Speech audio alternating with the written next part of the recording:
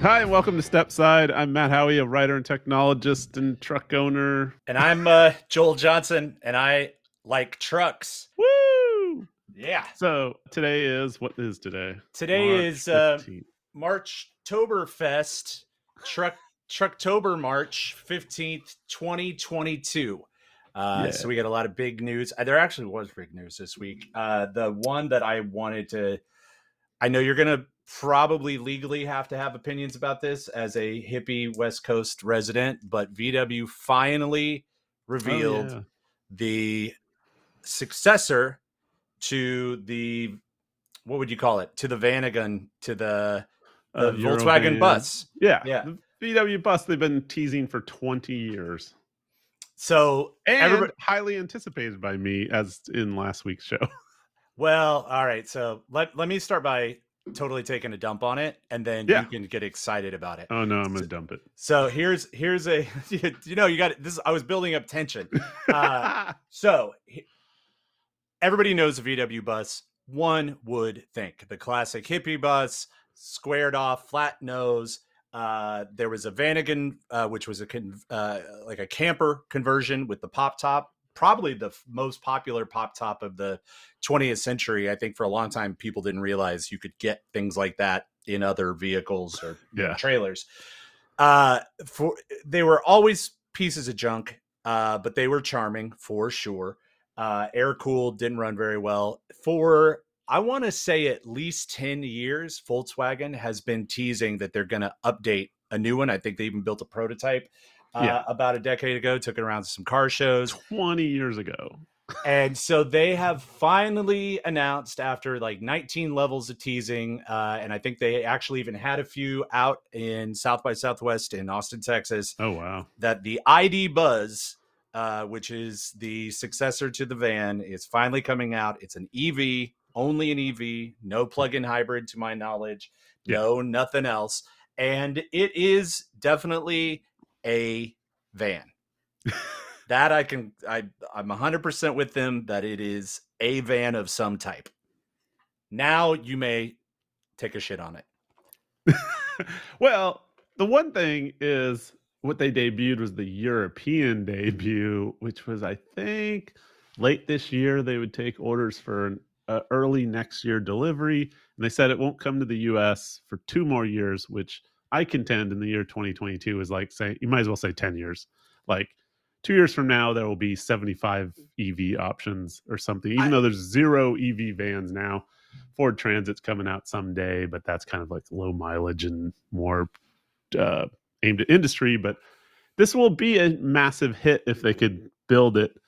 But telling Americans it's going to be 2 years from now, and also all the ones they're showing are European only ones, and the American one's going to be like 2 feet longer and probably look weird and probably like did they have, say that? Did they say that? yeah. So they Oh said wow. the one you see in all the debuts was the European short wheelbase one. There'll be a long wheelbase only in America, and they said the wheel hangovers are going to be the same. So like, there's just going to be a foot or two of extra van in the middle because they want to make it 3 row, which is I think a good idea. But this I'm is not like a opposed to a long van. I've had a but couple of yeah, long but vans. this is like what we talked about in the last episode, where like they show a 2 door of something, and then they sell a 4 door, and it looks uglier. Like a 2 foot longer one's gonna look weird. Like I'll always wish I could get the short one, which you will not be able to buy. Well, But yeah, a couple of things. First of all, I always have a lot of sympathy for these multi-trillion-dollar car companies. yeah, But in all seriousness, like it's hard to do planning right now. yeah, The pandemic screwed everything up. Then the war in Ukraine is now screwing more things up, and COVID is. And, it's. I get that it's hard for them to make their projections out for a while. Although it does make me wonder why the hell even announce it in the US and spend any marketing money here yeah. if it's not going to go. But then the second thing is that it's kind of ugly to me. I understand why they can't have a flat front anymore because that you need passenger or excuse me pedestrian impact. So you got to have a bumper and that Yeah. people can roll over when you inevitably hit them. But it just doesn't really read to me like much of a of a VW bus. Like I'm not seeing it. Yeah, I would say the concept in 2001, I think, when it debuted, was very strongly 60s bus, but new. The last few concepts, maybe 5, 10 years ago, were still close. The one, this is like classic concept to reality, and this isn't even reality, it's still a concept car, but like it's getting way more car like and minivan-y, and not, it's losing some of its appeal. And I think they're making it up in the paint, right? Like a two-tone paint job reads as 60s-ish Yep, microbus. which I like. Yeah, I love it, but like, yeah, I would say there's a bit more hood than there needs to be, even though there doesn't need to be one, except for, some of these like crash zones and stuff. But it's okay looks wise. It's not as good as the earliest concepts. You know what's funny though, because I had just said it was super ugly, and I was like, I better go look at this thing again since we're recording this. And I pulled up a bunch of images of it, and I don't hate it. It's fine. It's all Yeah. right. Like it reminds me of pretty much any minivan, and I like minivans. It's a little more snub nosed than something else. It's got some squared off, like the C pillar is pretty thick, and they carry the paint lines across up from the belt line.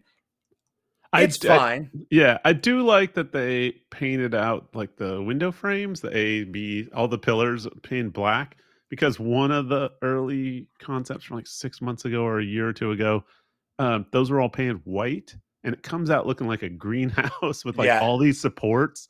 Like there is one, two, three, four before you get to the back, four like support pillars and painted white. It looked weird as hell. So it looks a Yeah, I've lot seen. better with them blacked out. I remember seeing that one.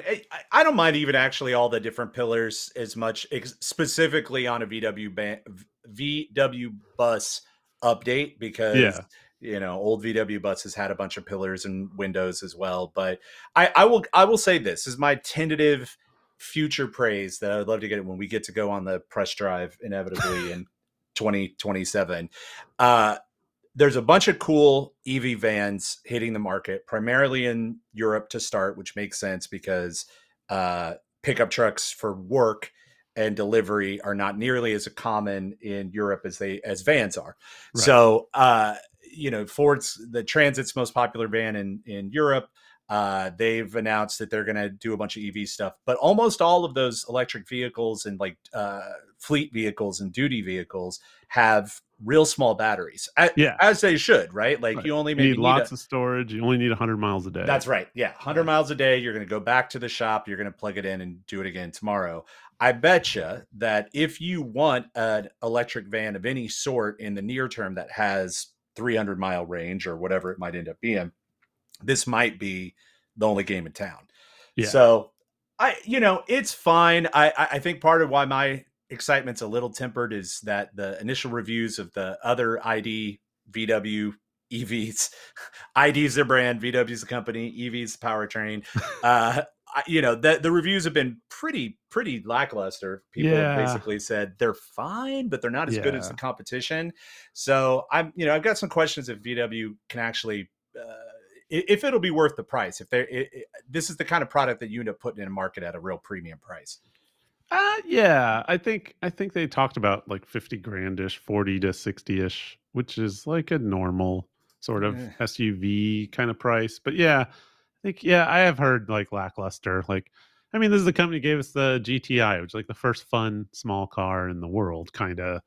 The last whatever 40 years, and like, yeah, like the ID4, everyone goes, it's a car. It's just a very basic car. Like people wanted a GTI, and they got like a Camry, that was electrified basically. And so yeah. Yeah. yeah, we'll see. We'll see where it goes. Yeah, I just don't. Yeah, I just like 2 years from now, the landscape can change so much. That's why I'm down on them for saying, yeah, it won't get to America to at least 2023, or yeah, it won't. Yeah, there won't even be a debut till next year, and then it won't be in production or in dealers till 2024. I don't know if it's worth the wait, but I think you're right that like this is the only option for like a family van versus work van. I don't think Americans know when you when you go to Europe, you will see 10,000 million Sprinter vans. You'll hardly ever see a truck. Like every plumber, every painter, everyone's got a like Sprinter van basically, and or a smaller version of that in Europe. And we just don't have them that much here, unless you're in Yeah, Portland. I mean, look, I love a van. There's something to be said for the utility of those things, but this is a totally different category. Yeah. This will be fighting with SUVs, 3-row SUVs, and EV SUVs. I think we've already given it way more time than it deserves, frankly. But the I think the last thing I will say that maybe sticks in my craw now, but I got to let it go because maybe this is just what cars cost now. But the original VW, the Bug and the Bus, both were dirt cheap Yeah. relatively when they were out in the 60s and 70s in the United States. They were 20, 30-year-old designs even then. And so it's just the spirit of this thing is going to be, there's going to be peace symbols and Woodstock, and Yeah. they're going to try to do a taste of that like hippie revival thing.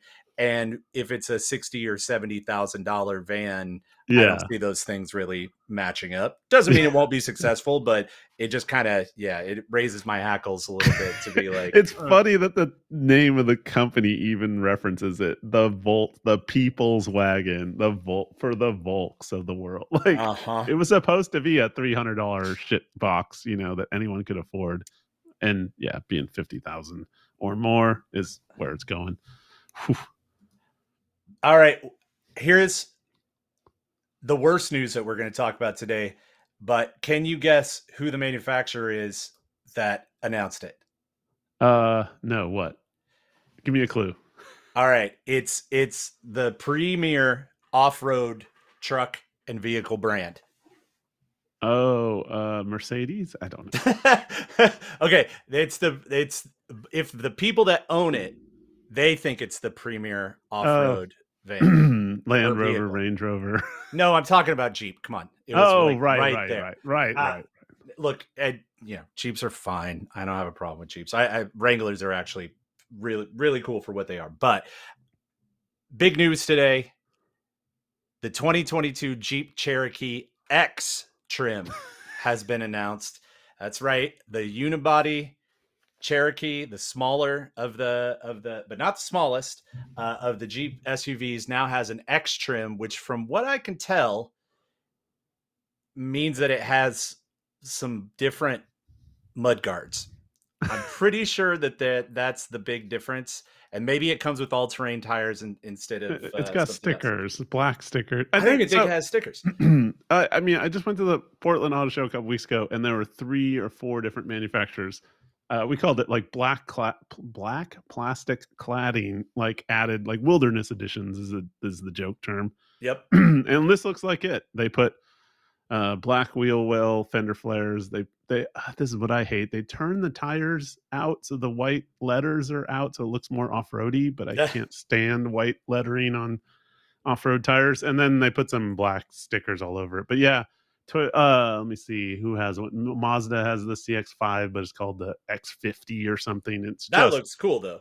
yeah. And then there's the Subaru have the wilderness editions of Forester and the Outback, and then Toyota has these like X editions where it's just more black plastic and they Honda look just did off-roady. one too. I think a Pilot. Yeah, There's a Pilot that does it. Like, right, I a mean, Pilot, and I think the Passport, like a wilderness off-road edition, but there's no lift. There's no. There might be chunkier tires, but it's just more black plastic and a look. I mean, this is to be honest, this is the manufacturers following the aftermarket. Like Subarus are big, especially where I live. And people have been lifting them and modding them and putting like the chunkiest tire. Like every Subaru forum is like, how big of a tire can I possibly put right. on a Forester and Outback? And they start to look.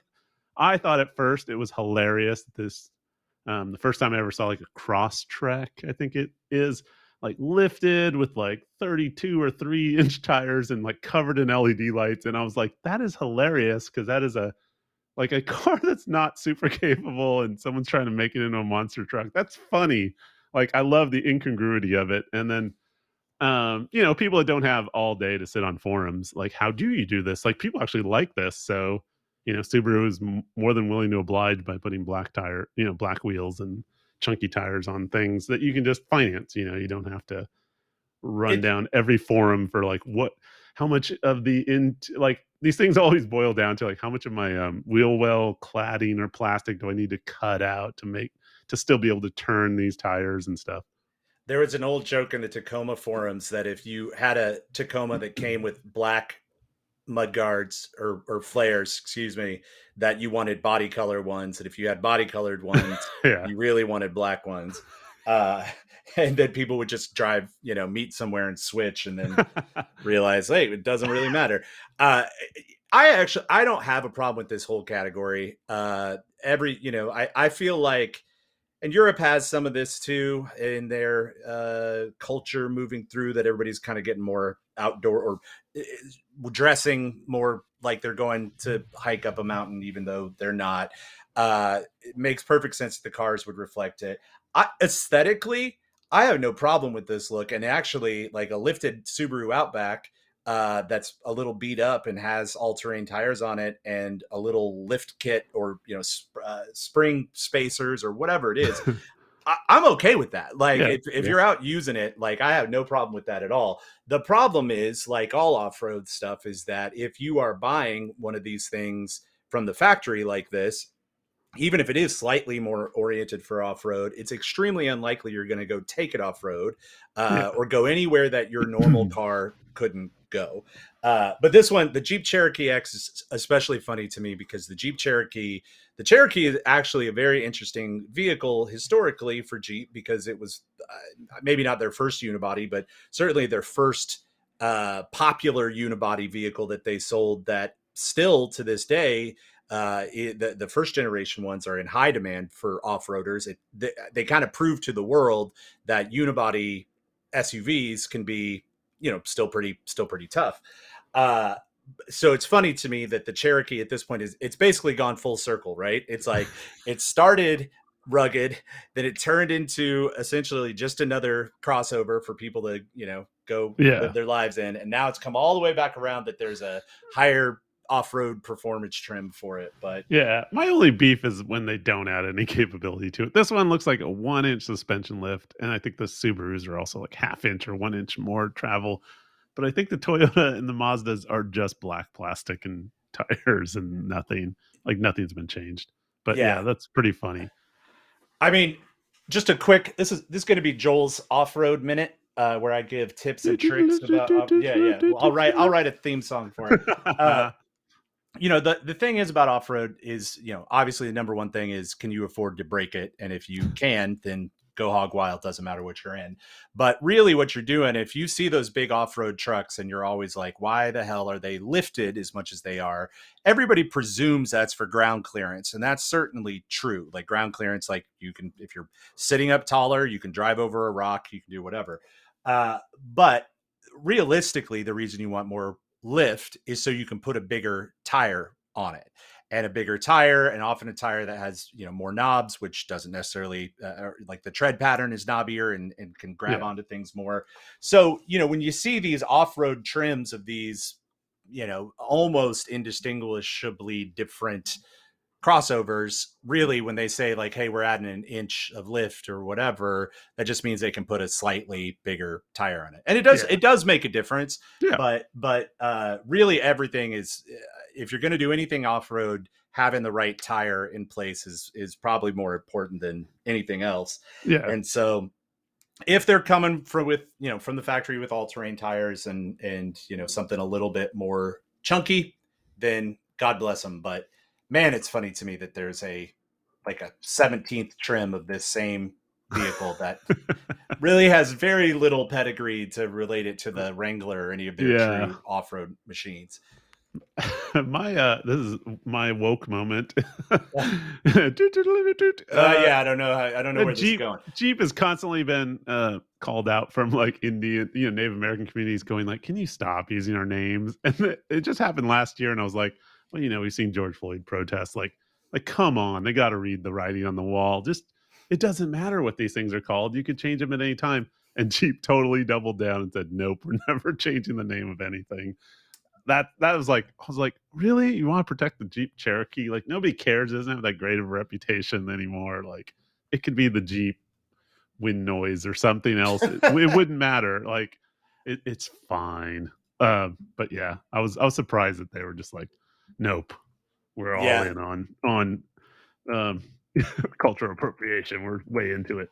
We're Well, too far down. this is still, they're part of Stellantis now, which is still heavily Italian influence. I think the Oh, Italians have right. a particular flavor when it comes to, you know, the word and concept of savages and all of that stuff. God. Yeah.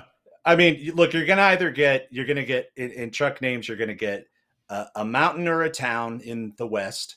You're gonna get a handful of leftover Native American references, or you're gonna get something that's just about like an explosion, Yeah. just some sort of like, A disaster. Yeah. yeah, the what's that Ford trim now that's right below the Raptor is the trimmer, Tremor. right? So Yeah. it's some sort of natural disaster, like the The the flood zone. yeah, the Chevy leaded pipes, like The uh 100-year flood. yeah, I mean, I'll be honest, like the Cherokee name and those sort of things don't bother me as much as Redskins, for instance, or whatever. But it wouldn't bother me in the least if they changed it either. So it is a Yeah. bit of a surprise that they're holding Yeah. The on to funny it. thing was they're defending something I think wasn't even worth defending. It's just like Washington Redskins to me. Like, it's not even that good of a like just it doesn't even oh my god, it'd be so easy to change. And it would Well, have so much upside. speaking of defenders, I took a little trip this week down the Ineos Grenadier website to take a look at this truck, which I had vaguely remembered when they announced that they were going to make it. I kind of paid attention to it for a second and then thought it was never going to get off the ground. Well, it turns out there's 11 or 12 videos now on their website documenting, where they're at in the process and their factory and all of it. So have you seen this thing? The No, so Grenadier? like, yeah, I only know about it from cycling that there's an Ineos team of like all the best Brits are on the Ineos team, and I assumed it was like with that name, it was healthcare. Like that Right. sounds like the new psych meds you can get if you ask your doctor about it, and it may cause drowsiness. Ineos, but yeah, it looks like wow. So it's just like parts bin rating everything. It's a BMW engine. It's sort of a classic Uh, Defender. so they're not parts bin rating, which is I actually think the cool thing. They're Uh, building it? yeah. So this Wow. is this is the concept as told by me. Some details may change because I just don't know them and I got them wrong, but apparently the guy that runs the Ineos company, which I don't even know what Ineos does, are they mining something like that?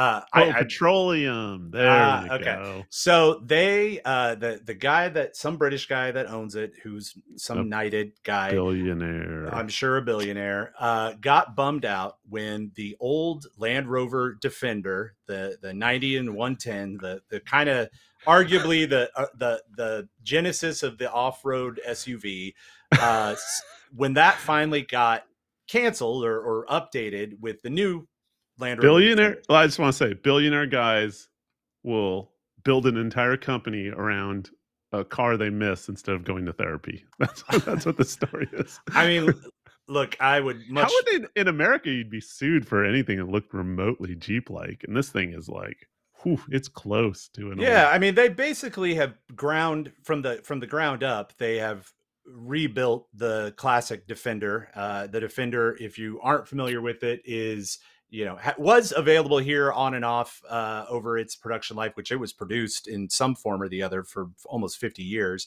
Yeah. And it's the squarest of the square 4x4s. Like it's got a flat front, round headlights, basically a two box design, very clean lines, and we're kind of legendarily tough. Like that's where you get a lot of the colonial powers running around in Africa and all of this stuff. But then was superseded to a great extent in reality by the Toyota Land Cruiser because the Yeah. Land Rover was notoriously unreliable and poorly put together. Shitty electronics, shitty build Yeah, quality. Yeah, and there Toyota was does that right. Jonathan Ward, the guy who founded Icon and TLC, the Land Cruiser restoration shop out in LA, Yeah. has a video I recall seeing where they restored one Defender, and he said he'd never do it again because the parts on one side were not lined up with the parts on the other Oh side, my even though they were god. just mirror images of each Oh other. my god. So Anyway, you got a billionaire who's decided I still want to keep buying Defenders, but it's not enough for me to just do this. And I'm not just going to be the next John Ward, except for Defenders and Restore and Restomod old Yeah. ones. I'm going to build from the ground up a brand new Defender with the latest, most modern, whatever. Except it's not really that modern. They're keeping it pretty primitive. It's got solid axles.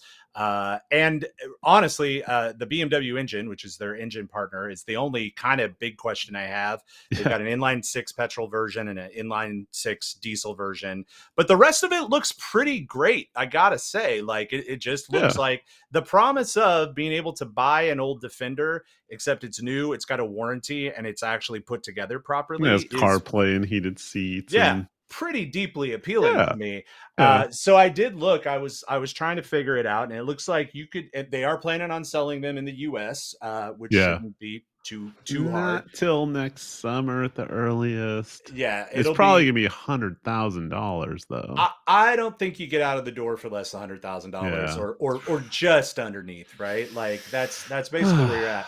And I really dig it, but I don't know that I dig it with a BMW inline six engine, you know, like that to me is big question mark. Yeah, that's and getting parts and the failure rate of BMW. Oof, yeah, that's sketch. It's not a British engine, but yeah, and it's not a Japanese automaker that you can trust. And look, BMW, you know, they make some reliable engines these days. The problems I have with BMW as a company in their product design has nothing to do with their engines per se. But it just seems a little bit, I don't know, basic. It's not, it's just, but you know what, if I was in the UK or if I was in the EU, I would probably feel the same way if they put a, you know, small block in it that I would prefer they put into it, you know, here. But you know, mostly I bring it up just to say it appears like it's going to actually be real, unlike a lot of these you know, startup truck companies that have been coming out or announced the last few years. And it does look cool. Like I absolutely would consider it if I were going down the SUV path again and not staying in pickup truck land. Yeah, I would check it out. So you know what? Great job, billionaire.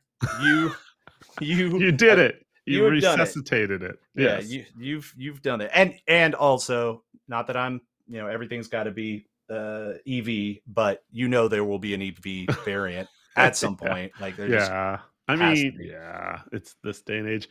Can we pause for a second to say, like, man, you've probably read car magazines since like the 80s when you were a little kid or 90s, and like it's friggin' wild. $100,000 for a car was always the upper barrier of like Ferrari. Like it's just wild to me that, like, looking at, I mean, I know, hey, it's just, are we gonna have to do another segment that's Joel teaches Matt about inflation corner? I understand inflation. This is like when a friend told me he went skiing, and I haven't thought of skiing in like 12 years, and he said it was $150 for a lift ticket. And I remember the 90s, how every snowboarder I knew, including me, was freaked out because there was the first $50 resort in the country was like Vail or Aspen, and like everyone's like, there's no way like a lift ticket will ever cost $100. But I don't know. It's just like cars were. I mean, $100,000 car is like $1 million house. Like it should be the greatest thing that's ever been made, and now we're talking about, you know, an average SUV or something, or a slight luxury thing. Yeah, it's just wild. When things cross the $100,000 barrier, I just get super nervous. Like this should be the greatest car that was ever produced. No, I mean, even today, if you spend $100,000 on a car, it should be pretty close to the greatest car ever produced. And especially these days, you know, we don't really have it in trucks yet, but certainly on, you know, the car side of things, the fastest production straight line car in the world is a Tesla Model X or Model S Plaid. It's like 130 grand. Yeah. Let's call it 100 for the sake of this argument. So, you know, you should still be able to, I think, in this day and age, expect pretty much a perfect thing. I would say what's a little more disturbing to me is the gulf in between, let's say, $30,000 and $100,000. There, you know, you're looking at, you know, everybody always talks about, oh, those big full size trucks are almost $80,000 now, and they absolutely are and can be. especially if you kit them all out, with leather and all Yeah. the sensor packages and things like that. But at least at that point, you're all the way at the top. Just like you were talking about last week with your Maverick, you could the Maverick price point, which was and is revolutionary, and poor Ford, if they could make another 100,000 of them this year, I think they'd sell every Yeah. single one. But still, if you got the top end trim of that Maverick, it was $38,000 or Yeah. something Yeah. like that. It was almost twice as much. Yeah. So that's the reality that we're dealing with, is like, you can still get this entry level vehicle in a lot of places, but it's not going to have anything that you thought you wanted. So speaking of that Maverick though, like what's the deal with the Maverick? Oh yeah. You So still like it? yeah, I had 2 weeks. I just hit 1,000 miles last night on it. So now I can, to me, in olden times, I could floor it now, You can know, race. but even though it says the first oil change isn't supposed to happen until 10,000, I don't want to believe that. And I'm going to change it earlier. But yeah, it's good. It's still been great. It's remarkably quiet. The one thing I've learned with modern engines is everything having 8, 9, 10 speed autos. I didn't know what that meant really in day-to-day use, and now I'm seeing it. It's basically, because I think my Ridgeline was only a 5 speed or 6 speed. It's just the revs, the RPMs are always at like 1,000 to 2,000. It's just constantly shifting up over and over and over as early as it can. And now I'm realizing, oh, this is how I'm getting 25 to 27 miles a gallon, which is amazing. And this is the fast engine. But it is always shifting all the time. I'm actually like going, is a CVT really that bad? Because once in a while, if you go up just like a little rise, like you'll realize, oh, I'm in the wrong gear. Like this thing has been furiously shifting, and you kind of have to punch it to downshift it to be able to go over a hill. It's weird. I'm noticing it. I should notice, automatic. Typically, I never even notice what's going on, but now I'm noticing all the time, like, I feel like I'm in the wrong gear. What's up with that? So far it's been, and that's the other thing it leads to. It's very quiet. Like I am amazed for what starts at a $20,000 truck.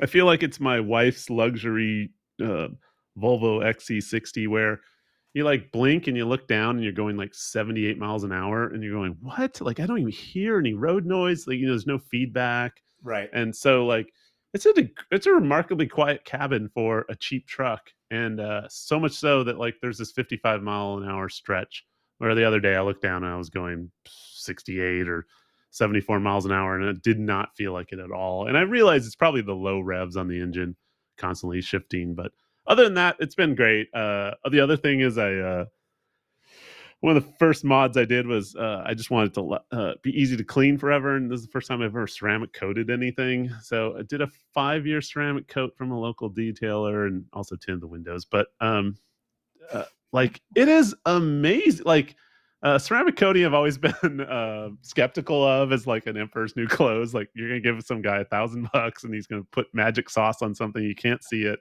but it's there, and I swear it works. But I will say, driving it a week later, I spent a whole day on gravel roads and going through mud puddles purposely, just trying to figure out what the limits of the traction are of this car. And like the car looks pristine. I cannot, like, it is like infomercial clean. After what I know, the same roads I'd go down in my Lexus, and it would be brown instantly. Like it's Ceramic's not fake. Like, now there's 15 different flavors of it from 1,000 manufacturers that are like, oh, this one's got graphene in it and this one's whatever. But the core principle, I mean, if you just think of it as a fancy sealant, it works real well. If you've ever had chemistry, you know about hydrophobicness, and this is just a hydrophobic coating. So of course it's going to be like Rain-X. It's going to, it's going to beat up like wax, but for years and years and years, which is great. But like the dealer even offered it to me for like $1,500, and I was like, oh man, I'd rather go with the detailer has the latest and greatest for cheaper.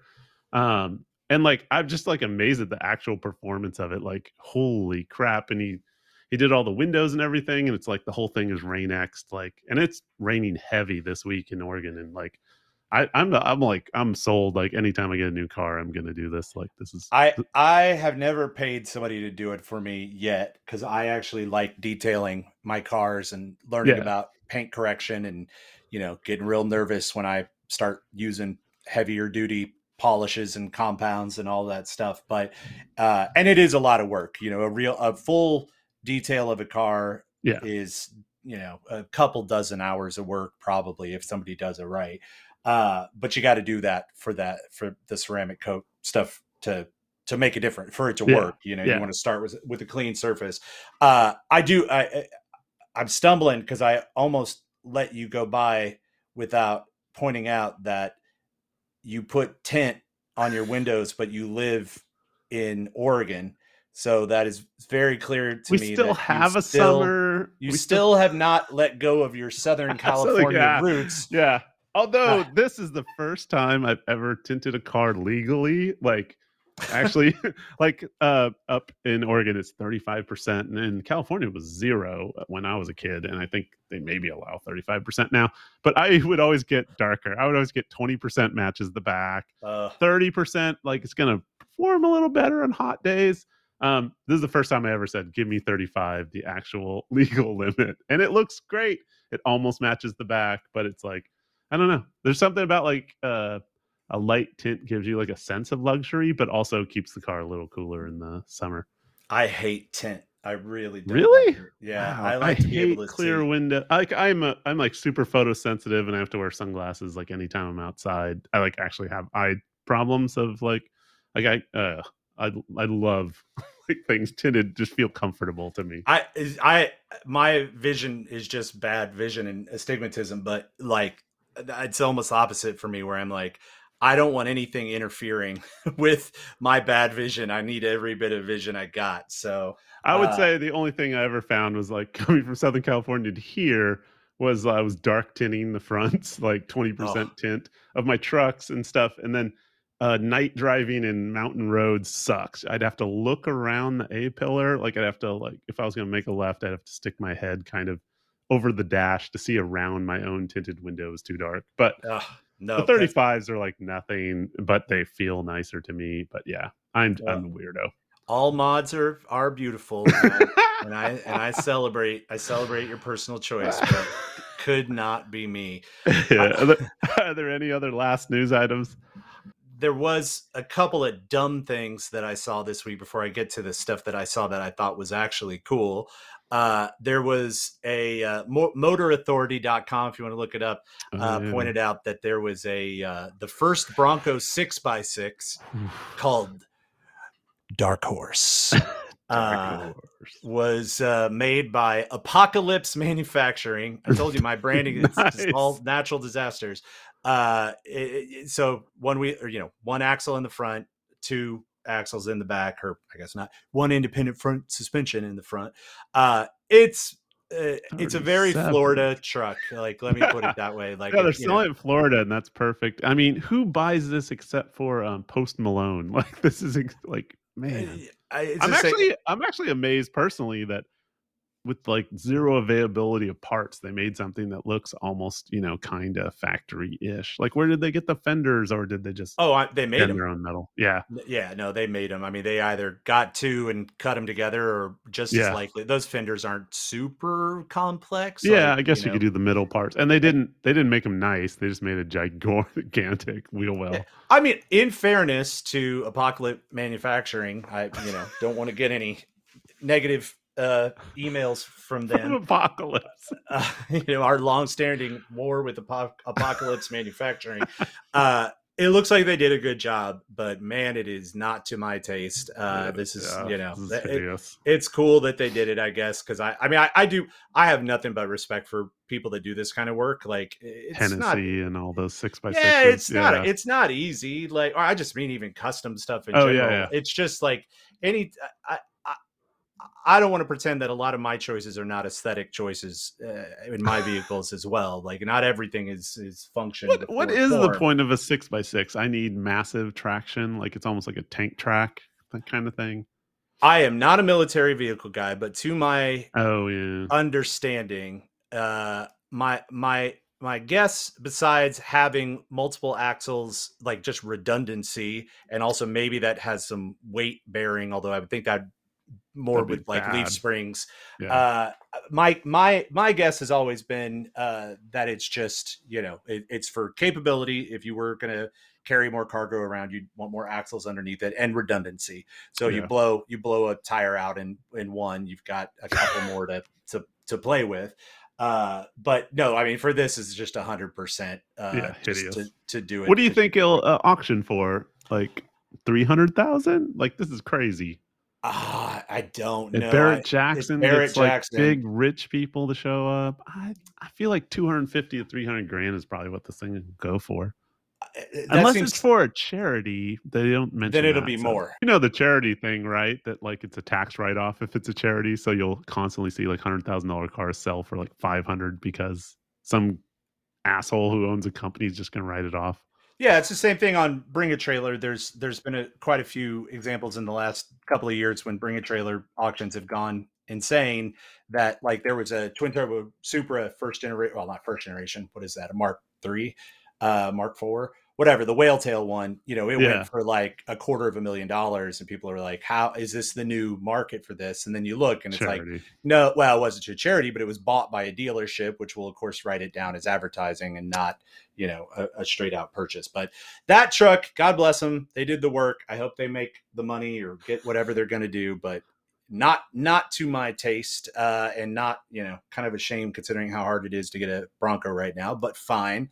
And then the other thing I wanted to mention, last week you had brought up, we were talking about the Dakotas, and I had said they were the first of the convertible pickup trucks. Like, and to be clear by that, I don't sold to people. Yeah. Sold. I mean, there was the Bronco, the first generation Bronco from Ford, absolutely was a convertible, but you know, that's more of a, I don't even know how you'd make this distinction. So, and I'm sure there is a term for it, but it's, you know, there's a difference to me from like you're taking off a hard top and there's and doors, and then now it's a convertible versus something that, you know, has a rag top that you can just kind of pick up and put down. Yeah. Although, you know, then again, it's like a Jeep then would qualify. So I don't know what I'm saying. I have not developed my theory of truck convertibles yet, but in the meantime, somebody on Reddit, in the Weird Wheels subreddit, which I have not actually subscribed to, but join that. But yeah, I just clicked join on it. I follow a Weird Cars like Twitter account that just pulls up concept cars from the 60s. It's great. Yeah, no, I'm all about it.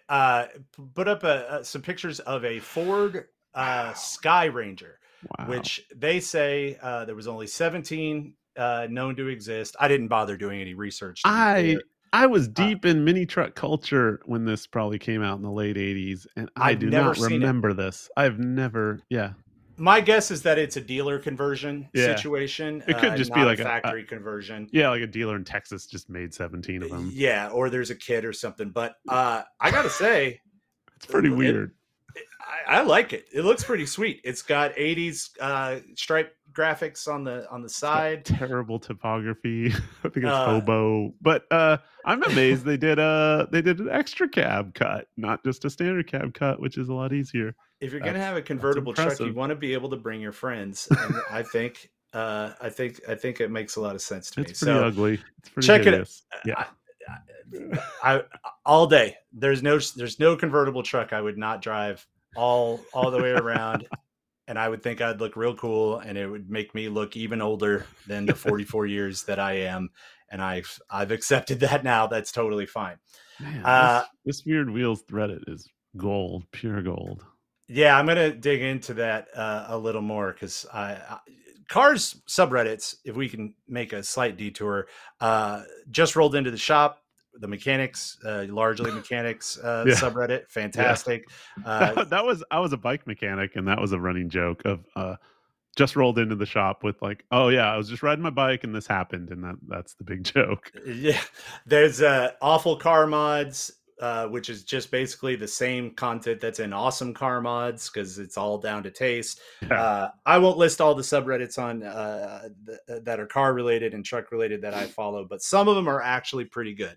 So I'll give them that. It does remind me, I have pulled my car over and taken photos of someone slamming a truck bed in the back of something and sent it to you specifically over the last few years. Like, someone trying to make a new El Camino out of an SUV or something is a thing I've done for years to I love you. it. I love Yeah, those. I love it. You yeah, keep sending them. Like yeah. there's nothing that makes me happier than seeing Backyard El Caminos. yeah, something that gets turned into a truck that is not shop trucks, and you'll Yeah. see people weld in like diamond plate in the back and make their own beds. Like I Oh all yeah, about I them. sent you. Yeah, I sent you the '80s four-wheel drive Tercel built by a high school auto body shop where they chopped a truck bed into it. It was amazing. The kind that had like the ATM on the back of it, like It's looking license plate. we have to get our nation's cars turned into trucks, and if we don't support if we don't support there's just not enough trucks out being sold, so we're gonna have to start turning some of We these should be cars into sponsored by trucks. Sawzall. That's what we got to go for with this. That's right, yeah. And Harbor Freight stick welders. There's gonna be a Oh lot of real man. bad decisions made after our Do you have any sponsorship. YouTube favorites for the week? I don't have any YouTube favorites of the week, but I have a potential new segment. We'll see how active and out and about I get over the spring and summer. But I'd like to call this potential segment "Cool Trucks I Saw This Week." Okay, cool. Yeah. Do, do, So do, do. yeah, cool I'm just making trucks I things. saw. Theme song. I saw a green and tan Bronco 2 Eddie Bauer edition when I was out walking the other day. Wow. It was perfect, in perfect condition, clearly had been restored. And I know that almost 100% certain because it was, it just sounded like the engine was built and it was real loud. It was like, didn't sound Wow. like an old, struggling. It's somebody's restored it. It looked fantastic. And I think if people are looking right now for affordable ish and in the current market, affordable 4x4s that are still relatively easy to get because they made a million of them. Man, Bronco 2s, people don't love them because of the OJ stuff, but there's just so many of them. They're still body on frame, but they have that weird I-beam front end, right? I don't know how the frame. I mean, they are body on frame to my Yeah. knowledge because it's the Explorer was the first, Right. basically what Right. killed them when they went to a unibody. Yeah. Which I actually love the way an Explorer looks, but it's a unibody SUV, not a body on frame situation. But Bronco 2s, just man, yeah, it was even the wheels were cleaned up. It was a very very nice looking truck. And also, I just realized because I didn't write it down, but yesterday. So we live by like a park that's got a good view. And so a lot of times in the morning, people will just kind of pull up 6, 7 in the morning and watch sunrise. And my wife and I were walking down through the park and I saw a 90s, I think it was a 99 Ram 1500 that was immaculate, like perfect. And the guy was sitting in it and it had a snowplow on the front. Ooh. And so I turned to my wife and I said, as I often do, and she doesn't care, I was like, that guy loves his truck. Like, that's crazy that he has a snowplow. He's out in the salt. He's doing all this stuff. And it's a 90s truck and it is still in perfect shape. So I walked up to the guy just to give him a compliment. And he told me he said thanks. He didn't think I was too weird. And he's like, well, you know why this is so clean? And I said, I don't. And he said, because I own this body shop in the neighborhood, and now I've sold it to my cousin. He runs it now or whatever. But he's like, yeah, I ran the local body shop for 40 years. So I was, first of all, mad that he still doesn't run the body shop because I absolutely would love a hookup on some paint work and some damage that I need to get cleaned up on my vehicles. But salute to that guy for having a machine that he both used clearly because it had a snowplow on it. It was not a performative snowplow, but it also not a spot of rust on it. Perfect paint. That to me was extremely cool. It doesn't get cooler than a well sorted, well kept vehicle that's also still being used for its intended purposes. So I would have asked him how many times he's replaced like fender liners and oh, like the whole truck's probably new. yeah. Yeah, it's Yeah. probably fallen apart 15 times. But that morning it looked great. So salute to those two local trucks that I hope to see again. But that has been cool trucks I saw this week.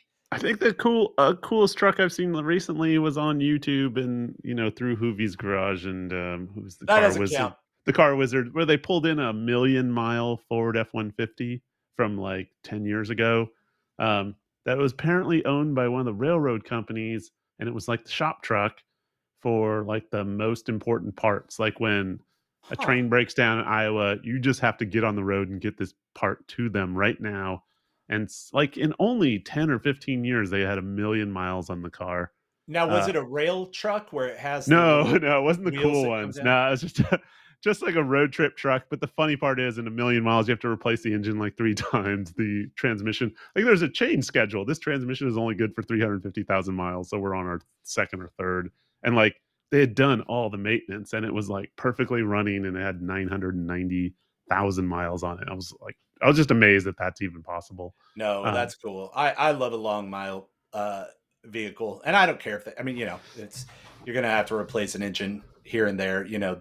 Certainly on a truck, and a lot of those shop trucks, just like when you look at auction trucks from like government surplus, and you're like, wow, this thing's only got 60,000 miles on it, but But they've if it been was battered. or it's just been sitting idling for Oh, hours and hours and hours every yeah. day, like a cop car where they never turn it off and it's always just sitting there. But that I will give you that one. I think YouTube trucks can't count. We're gonna have to do another segment. It's cool trucks I saw this week on YouTube. But I that's was just cool. I'll thinking that check was that the out. most unique car thing I've seen, and I'll include a link in the show notes. I guess the other thing I've been enjoying on YouTube is this Sarah Intuned. I don't know why I never saw her stuff, but like she's a former aerospace mechanic. She knows her shit forwards and backwards, but plays with the sexuality of it. The whole thing is awesome. It's just like Okay. young woman, super mechanic, knows like what brand of what company made the transmission inside of every new car, understands how she's speaking like shop talk, and it's really hardcore mechanic stuff. She puts every car in a lift and looks under it and breaks them down. The funny part is she's in somewhere in like Arizona or something, and she has this like dirt hill that she always climbs in every car. And so I love it because she's done the like all these 4x4s up this, and it's apparently a pretty gnarly like 25-degree slope, and it's all slippery and hard packed. And like she's done the Maverick, and the Maverick made it up it, which was amazing. And like she'll play with like she won't read the manual, she'll just try to figure out, let's put it on slippery mode and see if that works. Let's try it in sand mode. And she eventually made up this pretty gnarly like, and the Maverick is going up on 3 wheels and stuff because it doesn't have enough articulation. But Nice. she's like, she gets like, I mean, just like all YouTube, these people you haven't heard of on YouTube with some subscribers, they just have every, they're in the car review fleets, and they get every latest car when it comes out. So she just did it with the Santa Cruz, the Hyundai El Camino E.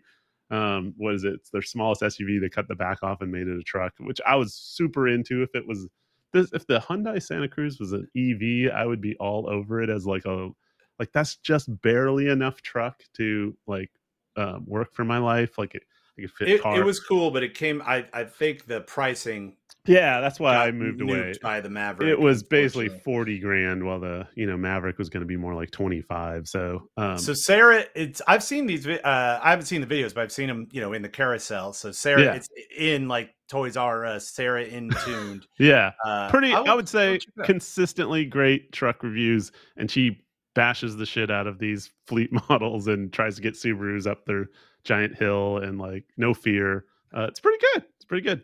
Well, we're gonna change her life today by sending our The audience bump, out to her channel. Yeah, you got to deliver get the that bump.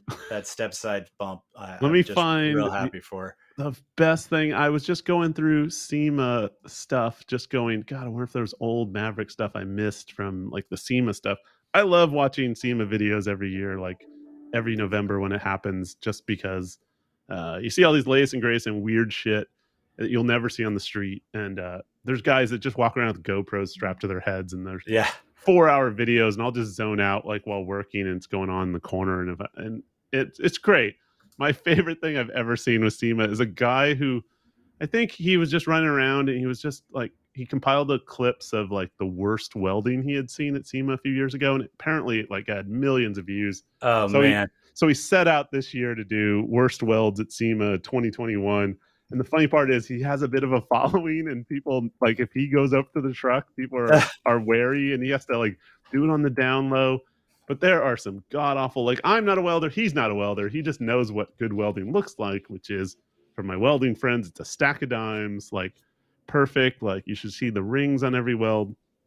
And we've all seen car shows and stuff where they're welding constantly, and you usually see their work, and they usually grind it away. But like this is SEMA's a big deal. It's the big show, and every year everyone has to scramble to get something ready, and everything has to be outrageous so it can be seen and stuff. So it's like 10 glorious minutes of this guy noticing 15 minutes of just some god awful, like there's gaps that are rusting, under the paint, like just like on these $200,000 lifted trucks. Like it's remarkable. Like I just love this video. When is the next? First of all, I do want to see it, so I will actually check our own show notes to find it. But when is SEMA? When's the next SEMA show? Oh, they're always like the first week of November, and it's that's right. Specialty Equipment Manufacturer Association. So these are all the aftermarkets. I've been to one. Yeah. I've actually been to one, but it was years ago. They're now open to the public 1 day or 2 days, and they used to be industry only. So this was the manufacturers making the wheels, saying, "Hey, the new latest Mustang came out." There's always one car that's just all over. This was the Bronco year. A few years ago was the Toyota Supra year. Every single booth had the same car, and then you're supposed to be like a accessories kind of company that gets an invite, and then you would say, I'm gonna order these wheels by this company because I really like them and I think I could sell them to my customers. But now it's kind of open to the public, I think, because YouTube probably, like, enough people walked around the last few years. Well, if it's anything like CES, which I've been basically to more times than I can count, the people that ran the Consumer Electronics Show would always say it was really for buyers and suppliers to get together and hash out deals, and then they just happened to do, the which I kind of tend to believe, because it used to be hard to get into. There's a bike industry show that was impossible, but the funny part is, like, somewhere around the year 2000, if you just said you had a blog somewhere, they would give you a pass, and you could get into lots of these things. But well, we may have to put a pin in our calendar for future episodes to either go to SEMA and look at it together. And there's some other shows too. There's some construction industry shows. I have subscribed to for at least a decade. There's a concrete industry trade show that I am, no irony whatsoever, I'm dying to go to. I would love to go to a concrete show and see like what the latest and greatest in concrete is. So I will look forward to it. I wonder if they've gotten to like 3D printing houses and all that crazy shit. It's outside of the boundaries of the topic of this podcast, but I will send you some links later. There's a company down in Austin actually that's starting to do some 3D houses and actually put them up for sale. 3D printed concrete houses. It's cool. It's cool Amazing stuff. All right. Anything else you want to shout out before we shut her down? No, I think we're good. We're almost at an hour. All right, we did it. All right. Thanks everybody, and we'll see you next time on Step Side. Step Side. It's the podcast about trucks. That's it. That's the one.